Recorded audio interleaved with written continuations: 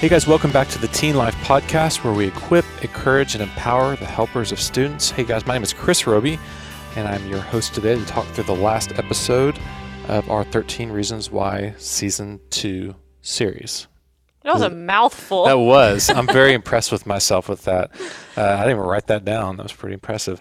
So I'm here alongside Carly Duke, who you just heard from. Hi, Carly. Hey. And then I got Beth Nichols, who is here with us as well. Hello. Yeah, she's our five-time guest. 5 times. Yeah. I'm almost a regular now. Yeah, almost a regular on the podcast. So if you've not joined us in the last few episodes, we have been talking through Season 2, and not necessarily episode by episode, but really more the big themes that we find in Season 2 of 13 Reasons Why. And as a quick reminder, me, Chris Roby, has not watched this series, not because I'm protesting or anything like that. It was just going to be a quick catch-up, and we thought, how great would it be for someone just to interview someone who had actually watched the show as someone who is interested in the content. So that's kind of the role that I'm playing here, is interviewing Carly and Beth. So I'll be asking some questions based upon this topic of the role of adults. We're really excited to talk about this because you guys are our main audience for our podcast, is the adults who are in teenagers' lives. So Carly, if you kick us off with our little spoiler alert and content alert. Sure. So if you haven't watched 13 Reasons Why, like Chris said, you're in good company. He also hasn't. And so that's not a requirement for this. But if you're wanting to watch it, we are probably going to give away spoilers. So you might want to go watch it first and then come back. Or if you don't care about spoilers, listen on. And this podcast is for you. We also want to give a content alert. This one is not as heavy content, especially as some of the other ones. However, 13 Reasons Why is a show that has some pretty heavy content and has some very realistic sometimes and sometimes exaggerated things that happen in teenagers' lives. So we did want to give that warning that if you have little ears listening, this might not be the best teen life podcast for them. But this is the last one that will have a content editor, hopefully, for a while. Yeah, who knows? Might start doing this more. Have this be a little edgy and have the content. You know how Chris is. Yeah, that's right. Living on the edge. That's right. So I'm excited about this because we're talking about the role of adults in the lives of a teenager, and we, thematically, our podcast covers these things quite a bit in different angles of, as the helpers of a student, how can we do better in all these different areas? And just to contrast the two seasons, just to help out the listener, I feel like the role of adults in Season 1 is a little bit different than the role of adults in Season 2, kind of how they're portrayed, how helpful they are, how present they are. Yeah, I think for sure in Season 1, the role of adults was one of our actual real criticisms of the first season. Mm-hmm. When we did our blogs and talked about it in the office, we talked a lot about it doesn't present any adult perspective. Like, you don't see any of the adults really speaking and talking. And I think that was really shifted, I guess, in Season 2. And you get to see a lot of perspective from the adults, and you get to see a lot more parental involvement and people being more purposeful in their involvement. Mm-hmm. And so that was a huge change between the two seasons. Right. And we talked about a few adult relationships as we've done this series, but we're going to focus on just a few today. But I definitely agree you saw either no adult involvement or very poor adult involvement, where they were not doing a good job in Season 1, and you could tell that they tried to make a shift. Now, there is still some adults who do better than others. Yes. There are still some mistakes that happen, but I also think that's realistic. Of not every parent, not every counselor, not every coach is going to get it right every single time.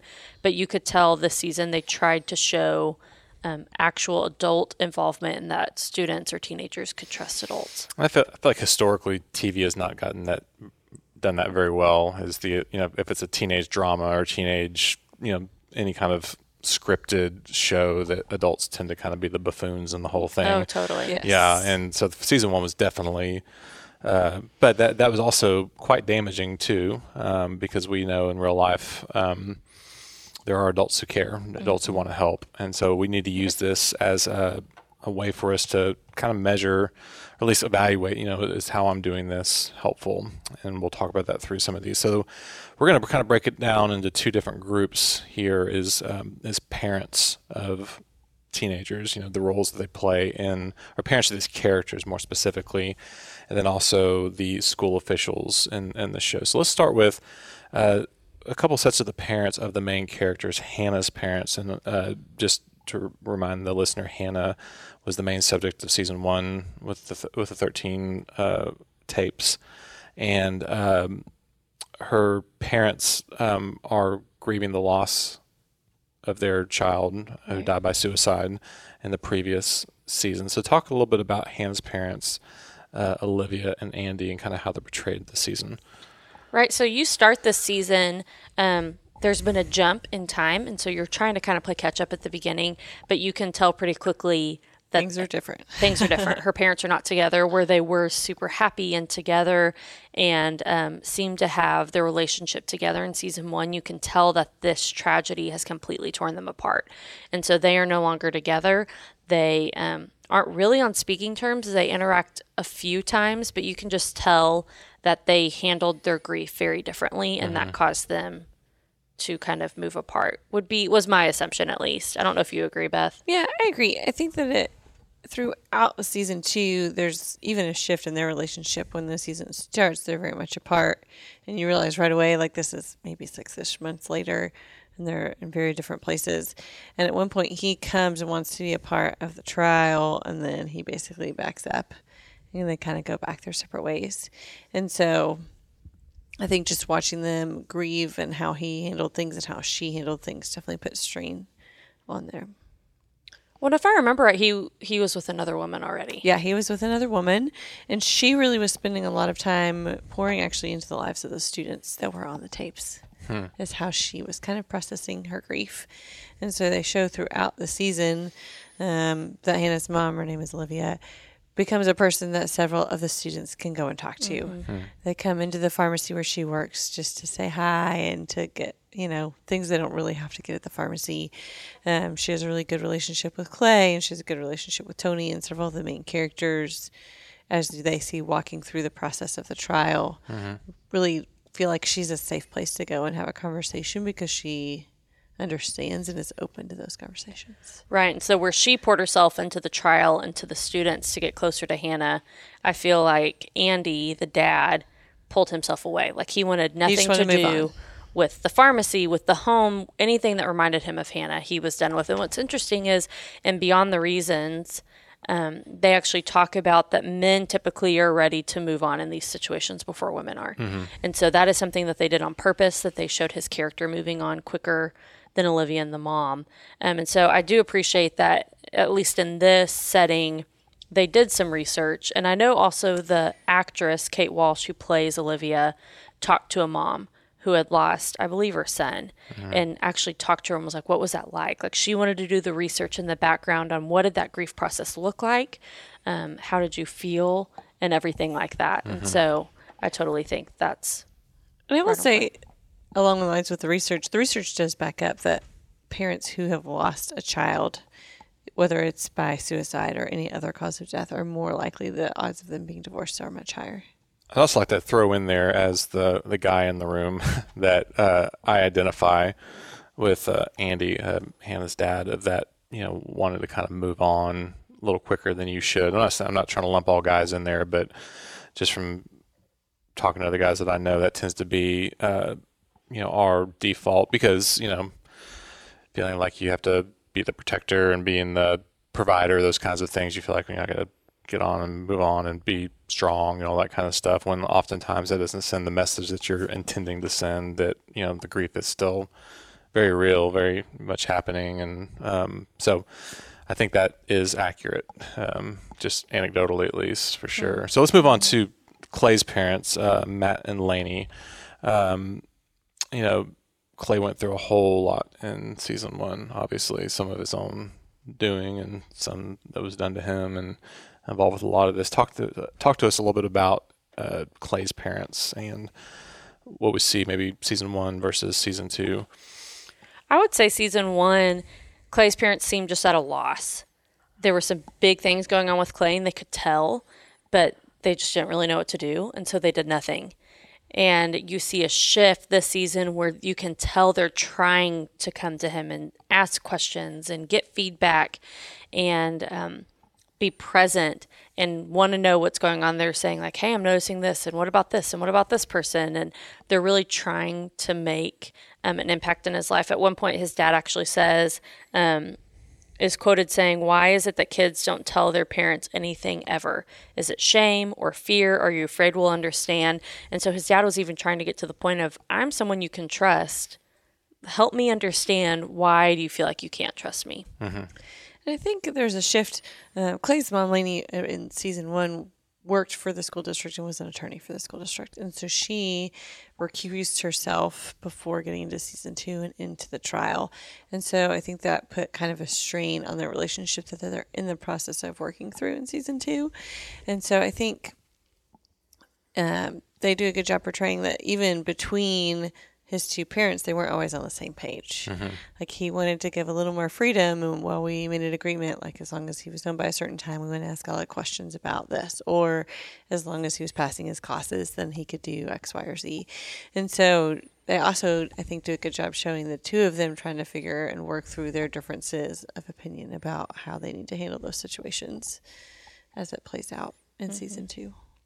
Right, but I definitely think they showed Clay's parents as the more open, the ones that you could see a teenager trying to trust, trying to overcome that distrust as well.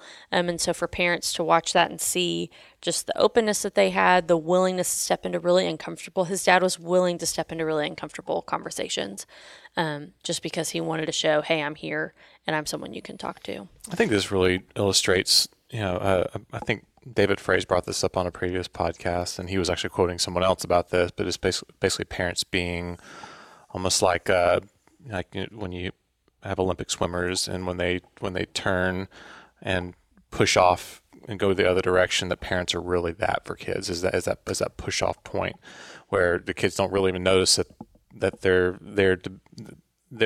doing that. It doesn't seem like a valuable thing, but they need to have that launch point. And so for these parents who, the dad's expressed as why will kids not tell their parents anything ever, is showing that he is showing the interest. He is there. He's present. And as a parent of a teenager, I can't imagine what it's like to consistently show up day after day saying, I'm going to be available. I'm going to be available. And then your kid really not taking advantage of that. But consider the alternative of not being present at all and what that would do. And I think there is a kind of a dichotomy between Clay's parents and then Justin, we talked about in previous episodes, was like rehabbing and detoxing in Clay's bedroom, and his parents eventually find out. And they are also really open to Justin being in their home and being part of the family and looking out for him. And so they also go beyond just being open and willing to talk to Clay and be there for Clay, but they're also showing willingness to really stand up in the gap for some of his friends that don't have that structure. And I think that's really needed, especially as you get to know if you're a parent, who are the students that are hanging out with your friends and what are their stories? Do you know? Have you ever asked the questions, even basic things like who do they live with? Like mom, dad. And if you start asking some of those questions, then sometimes you can fill in some of the gaps because they also really showed a willingness to step in and be those people for Clay and for Justin, and really for some of the other students that came in and out of their home through the process of the series. Like when Clay was dating Sky, they're like, why don't you have her over for dinner? Like, we want to meet her. We wanted her to be round and welcoming. And we really made an effort to do those things. So a big focus of this season is on the school, right? That's kind of the context of all season 2 is the trial. Parents trying to hold the school accountable for what happened. Mr. Porter, who's the school counselor, correct? Correct. That can be pretty heavily criticized in season 1. Oh, yes. Right? Rightfully so. Yeah. Rightfully so. So talk about that first, and then we'll talk about season 2 and kind of... In season 1, he is portrayed as being present at the school, but not really kind of invested in the students' lives. The place that's the most prominent is when Hannah comes in after she's been sexually assaulted right before she commits suicide. And she comes in basically to say, this is what happened to me. And this is a summary, obviously, but basically he was like, well, if you aren't willing to talk about it and tell me who it is, there's not much anything I can do for you. And never made the effort to like reach out or ask if she was okay, even if they weren't going to report it, and kind of follow up with those things. And so he was really the last adult that she interacted with before she died by suicide. So he definitely takes a rap for not being able to kind of ask better questions and stand in the gap for her. Mm-hmm. And you could tell almost in season 1 it was a job. He was going to sit at his desk, but he wasn't necessarily going to go above and beyond. She even, in season 1, as she walks out, I believe says something like, is he going to follow me? I'm going to see, is he going to come after me? Is he going to ask a follow-up question? And he doesn't. He doesn't. And it's very obvious that bothers her. And that's when she was like, all right, that's it. I've made my decision. If he's not willing to come after me, this is a lost cause. And so you see that shift, though, in season 1, when Justin comes back, who isn't even currently a student at the school because he ran away from home and is on drugs. And at this point, he's detoxed. And Mr. Porter finds out what's really going on. And that's that Justin's mom is living with a drug dealer who is abusive. It is not a good situation for him at all. She's using. Exactly. Well. And he decides that he's not going to sit at his desk anymore. And he actually goes to his mom's house and confronts the boyfriend, gets into a fight. It's a whole ordeal, but you can tell that at that point he's decided my job is not just to sit and listen and to not do anything, but I'm going to stand up for these kids if no one else will. And so he decides to stand up for Justin. Maybe not always in the most appropriate way.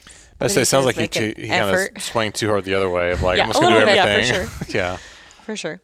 But there are also other scenes where he's interacting with students in the hallway, or he's going out of his way to make sure, like, if you want to talk to me about this, I'm here for you to do that. Mm-hmm. Like, my door is open, but also just much more present in and out of classrooms, interacting with students that he knows might be struggling, or as some of the students transition back after the suicide.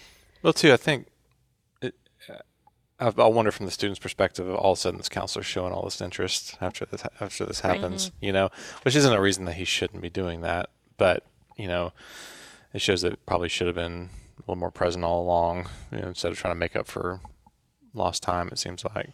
Well, and I think he, in the school setting, was also at some point, once people realized that he was really going to stand up and fight for these kids, was almost targeted. Like, the principal wasn't totally on board with that approach. The baseball coach, who we talked about in previous episodes, really just wanted him to go away. At one point, he was talking to the boys about sexual consent, and the coach basically said, "We don't need you here, Mr. Porter. Like, we appreciate it, but no thanks." And so, even when he started to be really proactive for the students, the other adults at the school weren't always on board with that. Mm-hmm. Well, and eventually he is let go. Eventually, the school lets him go in this season. And as he walks out, he tells the principal he has a stack of, I think, files that he puts on the desk and says, these are the students that I'm looking out for. These are the ones that I'm actively watching to make sure that they're okay so this doesn't happen again. You need to tell the next counselor that. And so he also kind of follows up of, here's another thing that you need to do. And if I'm not here to do it, you have to make sure that someone else is. Right. So how well equipped was he to do this job? It did not seem like he was well equipped at all. Equipped. and beyond the reasons they actually say that. They say that he was not equipped to do the job that they asked him to do, that the school did not equip him. He didn't have the right training. I can't remember if he makes a statement about that or not, that he just felt overwhelmed and like, I didn't know what I was doing. I was here. A lot of our counselors do a lot of scheduling. And so it almost seemed like that was where his leaning went. And then when a girl came in with a real issue, he didn't know what to do with that. And I think that's really true in the schools, a lot of the schools that we work with, and this is starting to shift in our area some, but a lot of it depends on the size of the district and the resources that you have.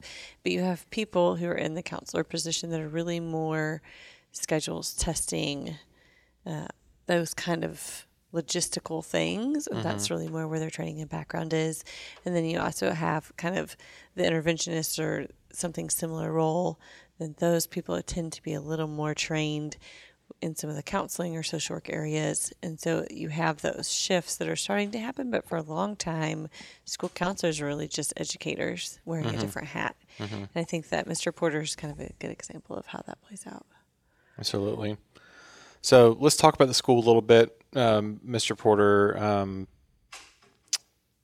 Carly, would you read that quote that, from Mr. Porter that kind of gives a good idea of how he felt about his own ability to do his job, and then kind of talking about school? Sure. So this is Mr. Porter says this on the stand in trial. So he's called to the stand, and this is how he starts. And he says, "My name is Kevin Porter.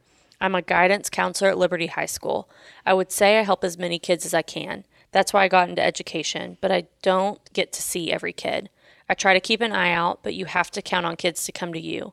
And not every kid who does come to you is able to ask for the help they need. Not every kid tells you the whole truth."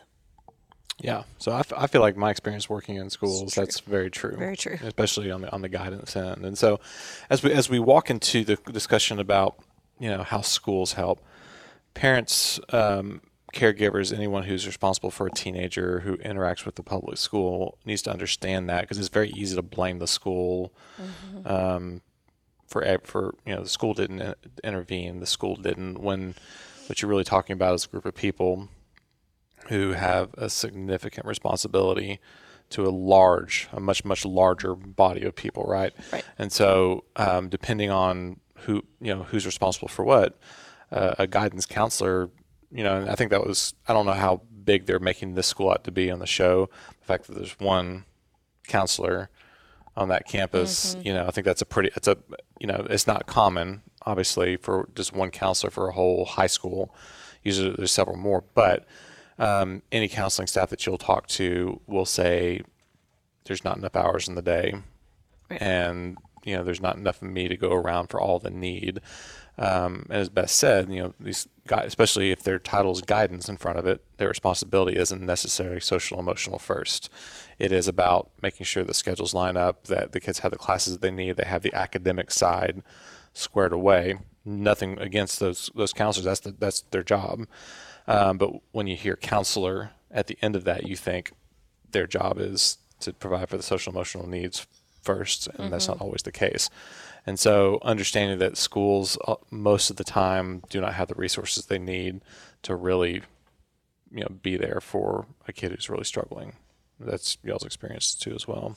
Right, and I would say the school does have great resources, but parents or outside adults can't put all of that on the school and say, I don't have to watch for that because that's what the school does. Parents have to work with the school to watch their kid. As a daughter of a youth minister, I feel like my dad got that a lot too, of parents saying, why didn't you tell me something was going on? Why didn't you fix this? Parents putting it on the church as well. And I think it's similar of everyone has to work together, of you're looking after my kid and I care. But at the same time, you have to be willing to ask questions. If you see that something's wrong, maybe you call the counselor and say, hey, can you look at school and can you check on this for me? Because I'm not there during the day, but they might not ever come in contact with your student during the school day because of how many people they have. And that's not their fault. It's not necessarily even the school's fault, but that's just kind of how the way our school system works. Well, and I think as a parent who has a child going into middle school, when they did like a parent meeting for orientation, they have two counselors that will be working with the sixth graders that are coming into the middle school setting. And one of them, her express job is going to be schedules, testing, making sure that you get the academics and pre-AP stuff that you need if that qualifies for you, special education services. And the other counselor is more of the like behavioral, social, emotional, if you have a problem. But they even stood up in that meeting and said, hey, if you have a question and you're asking questions at home and you're not getting help, like reach out to us and let us know, because we can't possibly keep track of everyone. And so I think there's becoming more of that awareness where the schools are saying, we need you as parents to help us identify. Because if your child's not on my radar because they're not filling all their classes, but there is something major going on, then we need to know that. We need your help to help identify those, or to help parents identify those, depending on the situation. And two, developmentally, a child that age is going to naturally go to their peers first, right? Instead of an adult. Because that's part of what they're doing right now. They're pulling away from the adults in their life to become, their own person. And so it's not that they don't necessarily care. It's just that they're not the first option to go to when they're dealing with something. Right. And in reality, not every student is going to feel comfortable with that counselor, right? Or that counselor isn't going to get along with every student. There's personalities that come into play too. And that's why I think it's so important as we start to wrap up this episode, but the importance of creating multiple opportunities for your students. So whether maybe it's not the counselor that they need to see, maybe it's their favorite English teacher that they get along with really well, and encouraging them, go talk to that teacher if you need someone, and not feeling as the parent like you're being looked over if they're wanting to go to another adult. Or maybe you're providing friends of yours who can be touch points and ask questions, but providing multiple opportunities for them not only to talk to you, but to talk to other adults too who they feel comfortable with and who you trust, which is key. Yes, who you trust is a big part of that. I also think there's an element to, we talked about, students at this age are starting to pull apart and relying more on their peers. And we've talked about this a little bit in other episodes, but like have those conversations. Like if you have a student who's worried about a friend, what do they need to do in those situations? At what point do they really need to tell an adult? At what point do they need to ask for help from someone that they trust? Right. And so making sure that as they go through the process of becoming middle school and high school students, that you have those conversations that just say, hey, if you saw a friend that was really struggling, what would you do about that? Yeah. And so then your peers can also stand in and start to speak up for each other when there's really a need. So parents is not going to be just you helping. Parents is not just going to be the school helping. It's not just going to be friends. It's going to be a village. And it truly will be that for a student who is needing to find their way through a complicated world. And as parents or helpers, kind of checking our pride at the door that you're not the only person who has good input into the life of the student, that there could be someone who has something much better, or even if it's the same thing you're saying, that they're at least they're willing to listen to that adult, right? Sometimes they just need somebody else to say it needs to be the right voice at the right time, which I will tell you, as an almost 40-year-old, it's true with me too. There are just times, there's certain voices that I'm not going to be able to hear for whatever reason at that time. It's called being a human being, for sure. So anything else, you guys, on episode 5 on adults? I mean, I think Carly kind of touched on it, but just to repeat, like schools don't have the ability to like catch everyone. But if you do see something and you ask the school, they might know of a resource that you don't know about. And so that doesn't mean that they're going to provide all those services for you, but they might be able to refer you to someone who can, whether it's a grief service or whether it's a counselor or therapist or whether it's some sort of support group that exists. Like just making sure that you're trying to put all those pieces together in order to create an environment where your child can succeed and their friends can succeed. Exactly. And so we just want to thank you for listening. Once again, if you did not watch 13 Reasons Why, it's fine. And we hope that you go back and listen to the other episodes if you didn't catch those the first time. But throughout this whole series, we want to encourage you to have conversation with your students, whatever that looks like on any topic, but being willing to open up and step into really uncomfortable topics, really uncomfortable spaces. A lot of teenagers are watching the show, as is evidenced by there's a season 3 coming. And so this is something that teens are aware of, whether they watch it or not. They're aware of these topics, and adults, we can't shy away from that. We have to step into that. And so you can also go to our website, which is teenlifepodcast.com. And that's where you'll find all the resources. As Beth was talking about, finding resources for your schools. We're a great resource for schools too, Teen Life is. And so finding things like support groups or talking to the counselor, we believe that the school can be a great resource if you ask. And so you can find any of that information on our website as well. So go to that. And thanks for listening, and go ahead and subscribe so you don't miss the next series coming your way in a couple of months.